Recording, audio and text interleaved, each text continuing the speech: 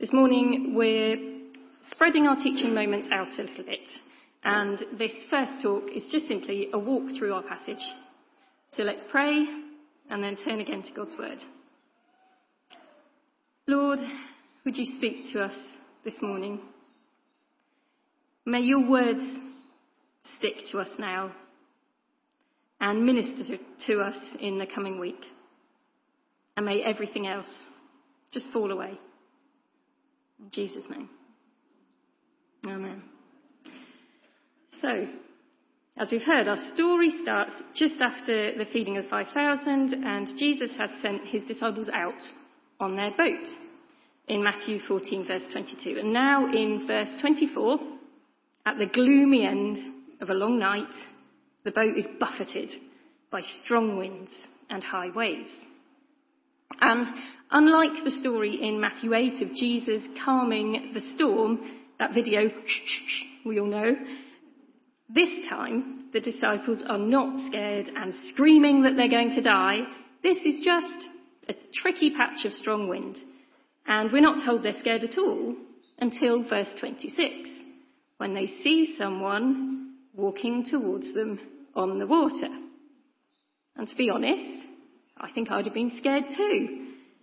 It's not quite dawn. They can't see clearly. They can't tell what's coming towards them across the water, so they assume it's a ghost or a something. And whatever it is, it's walking on the sea. So it doesn't even cross their minds it might be Jesus, because literally no one ever has walked on the sea before. So, verse 27, Jesus knows they're scared and calls out, "Don't be scared. It's me." I'm not sure how much calmer I'd feel, to be honest, to hear the voice of someone I know telling me not to be scared while they're walking out of the darkness towards me on top of the sea. But verse 28 now, as soon as Peter knows it's Jesus, he isn't scared anymore, because peace isn't found in the absence of the storm, but in the presence of Jesus. I'm going to say that again, because I like it, and because I think we need to hear it. Peace isn't found in the absence of the storm, but in the presence of Jesus. Jesus never promises smooth sailing or calm seas, but he does promise to be with us always. So, Peter's fear is gone. And because he's Peter, he immediately wants to join Jesus on the water. So still in verse 28, "Lord, if it's you, tell me to come to you on the water." And Jesus does. He says, "Come." So Peter does. Peter's had a bad rap over the years, I think, as someone who lacked enough faith to walk on the water with Jesus. Hang on a minute, because I'm not sure it's fair or even accurate. For a start, I didn't see any of the other disciples lining up behind him to have a go on the water. Impetuous he might be, and he definitely is, but he's also a man for whom the very presence of Jesus on the water is enough to believe he can have a go too, and want to have a go. Just look at verse 29. "Come," he, Jesus, said. Then Peter got down out of the boat, walked on the water, and came towards Jesus. In the strong winds and high waves, Peter trusts Jesus so much he climbs out of the boat and onto the water. And Jesus honours that faith by performing another miracle. First, Jesus himself walks on water. Now, Peter walks on the water. I wonder how it felt to walk on top of the water towards Jesus. Must have blown Peter's mind. But then he noticed the wind. Oh no! And it's so easily done, isn't it? Looking around and seeing the wind and the waves, or the workload, or the bills, or the illness, or even that new, exciting but actually quite scary opportunity. And forgetting for a moment that Jesus is always bigger. But what's Peter's immediate response to the sinking feeling of fear? Verse 30. He cries out to Jesus, "Lord, save me." So even in his doubt and his fear, he cries out to Jesus because he knows Jesus will save him. Peter doubts, but he still has faith, and a deep enough faith that crying out to Jesus is his first instinctive reaction to the moment of crisis. He didn't ask Google or phone his mum or try to manage on his own. And this is something else I think we need to hear this morning.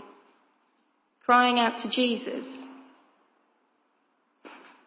should be our first thought, our instinctive reaction in moments of crisis, because he is our Lord and he is mighty to save. And when Peter cries out, Jesus doesn't hesitate. Verse 31, immediately he reaches out his hand and he catches Peter, giving him an affectionate telling off for being a little faith one and giving in to doubts. And straight away in verse 32, as they both get into the boat, the wind dies down. Jesus' third miracle. It's been a busy morning and dawn's not even broken yet.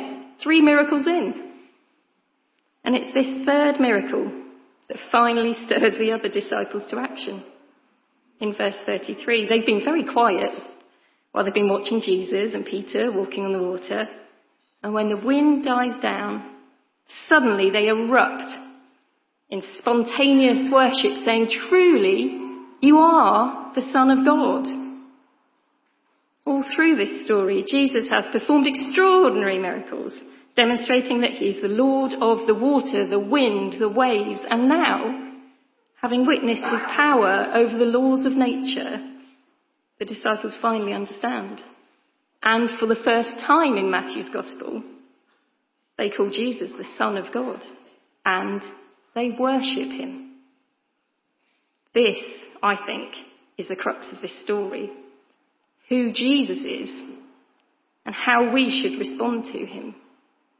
He's the Lord, the Son of God, and our response to him should always be worship.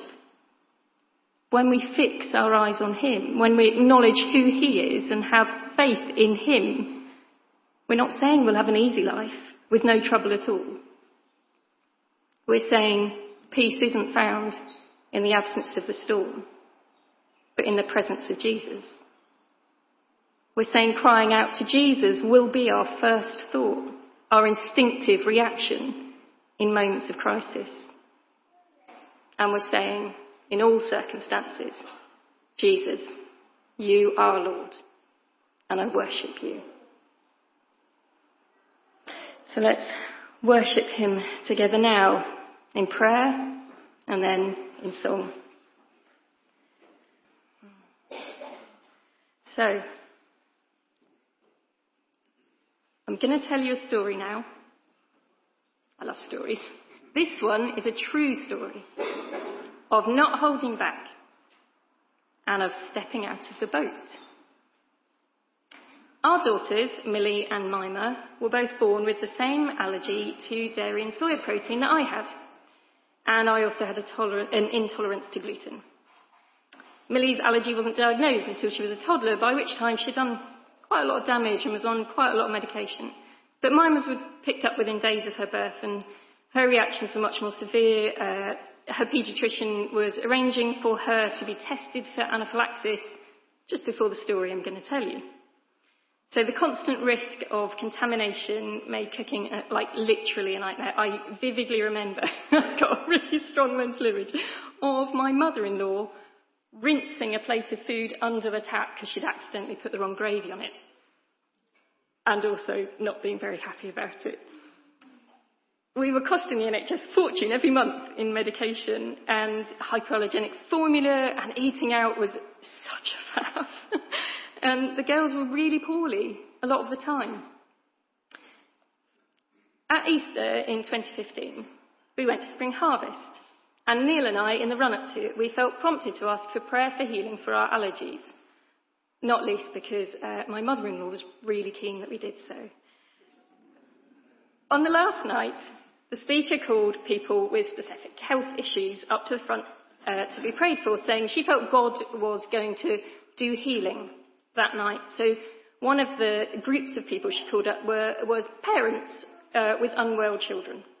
So Neil and I went up the front to ask for prayer for the girls' allergies to be healed. And we'd just gone back to sit down when up the front she called people up who suffered from food allergies. So I went back up again to ask for prayer for my allergies and for the girls.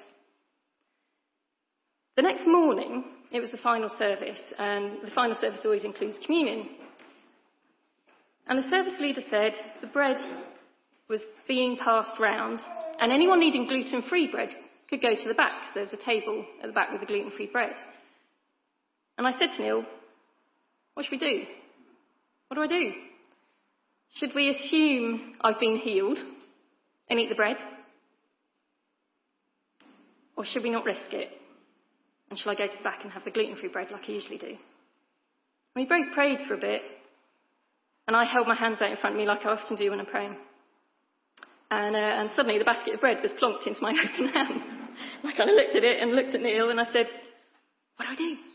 And Neil had this, I can only describe it as a glowy look on his face. And he was nodding. Yes, glory, that's right. And, and he was nodding a lot. So I ate the bread. And then Neil ate the bread and we passed the basket on. And I looked at him and I said, what did I just do? Why have I eaten the bread? I hope you've heard something. And he said he'd prayed and he'd heard God say, see what I have done. And he really must have done it because I didn't react to the bread at all. And at this point, I was quite ill.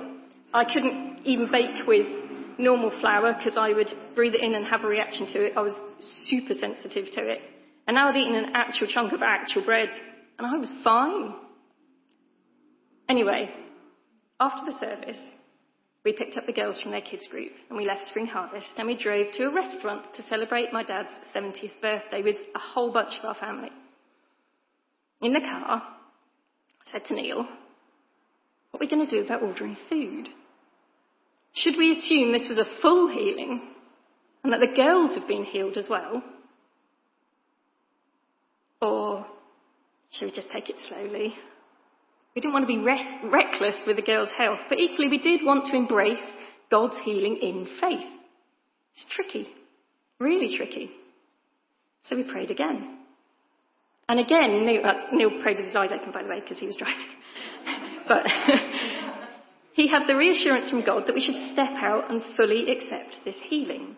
And he said, and this is where it starts to make sense why I'm sharing this in the context of our story today, Neil said that when Jesus called Peter out onto the water, he didn't say, slide your leg really carefully and slowly over the side of the boat and just dip your heel in a little bit and see what happens. He said, come. So, we took a deep breath and we told the girls what had happened and that God had healed our allergies. Mima was about 2.5 at this point, to be honest. She was such a cheerful little thing. She just grinned happily and did some clapping and, joined in the general yay. She didn't know what was going on. She just thought we were having a car party. But Millie remembered life before her allergy. And, before it was diagnosed, and she got very excited about the idea of choosing something to eat from a real menu and not just the allergy one.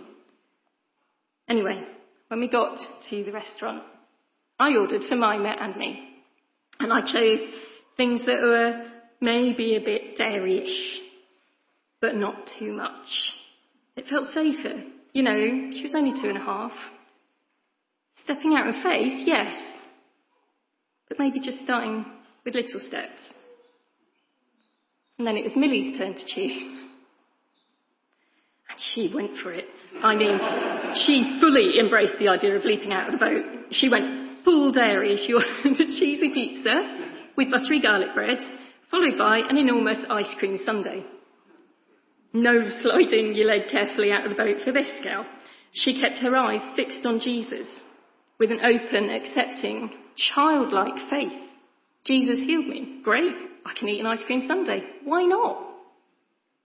Young children can do that sometimes, can't they? They can show us the way. Before all the self-consciousness and the social nerves kick in, they go ahead and teach their preschool class, our God is a great big God, or talk openly to their friends about Jesus, or in Millie's case, after Spring Harvest, do a show and tell for her class, all about cheeses of the world, complete with a platter of interesting cheeses to share, and the story of how God healed her. I don't know about you, but that's the sort of faith I want. That wide-eyed, childlike wonder and awe at discovering this Jesus who performed miracles and walked on water and died and rose again is the same Jesus who loves us and knows us and calls us by name. The sort of faith that allows us to step out onto the water when Jesus says, "Hallelujah. You reign, Lord Jesus. Hallelujah." Please be seated.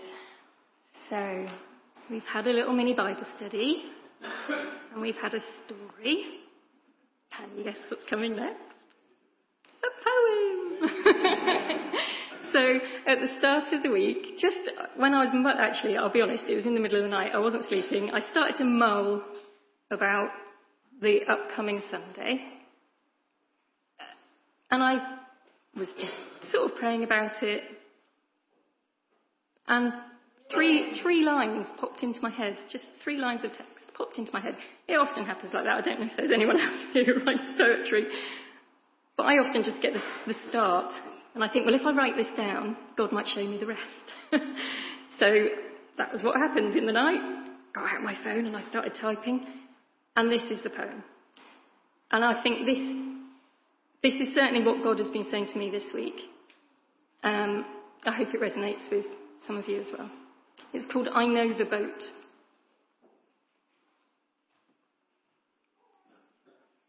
I know the boat. Every creek, a mother's comfort. Every curve, a mother's caress. The warmth of the wood. The ingrained scent of long years spent within the confines of this clearly defined space, my literal comfort zone. The wind is high tonight, the waves surge, the boat leans and lurches, the creaks quicken, the dark deepens past the longest hour. Dawn approaches, and all is well. But there, in the dim light, a distant movement on the water catches my eye. A shape. A figure. A ghost. Is it a ghost? No. I hear a voice. I know the voice. Every word a friend's comfort. It's me. I'm here. Don't be scared. And in the relief and the shock of seeing this man who a few hours earlier broke one handful of food into too many pieces for a whole hillside of people to eat, now walking across the waves. In the relief and the shock of it, the words just push past, jumping the queue like they so often do, not even checking in with my brain before they're out and loud and in the world. Lord, if it is you, tell me to come to you on the water. What? No, this boat. This is where I belong. These creeks, these curves, these smells, the reassuring familiarity and solidity underfoot. Come, he says. And before my poor brain can even lodge an objection, my feet are out over the edge of the boat and I'm walking on the water. I'm walking across the waves. No constraints, no confines, just Jesus. But the wind and the waves and the wet between my toes, I look around me and I know this is impossible. Jesus, I'm sinking. Save me. Back on the boat, shivering in the spreading dawn, I see the warm wood of familiar curves, hear the murmuring creeks, breathe in the scent of long, damp years.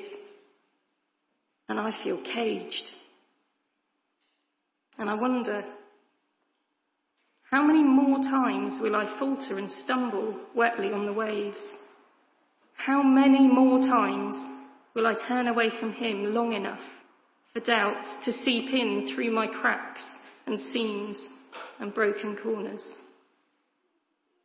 How many more times will I re-cage myself after he has set me free? Lord, I know it is you. Don't stop telling me to come to you on the water. I want to come. Help me.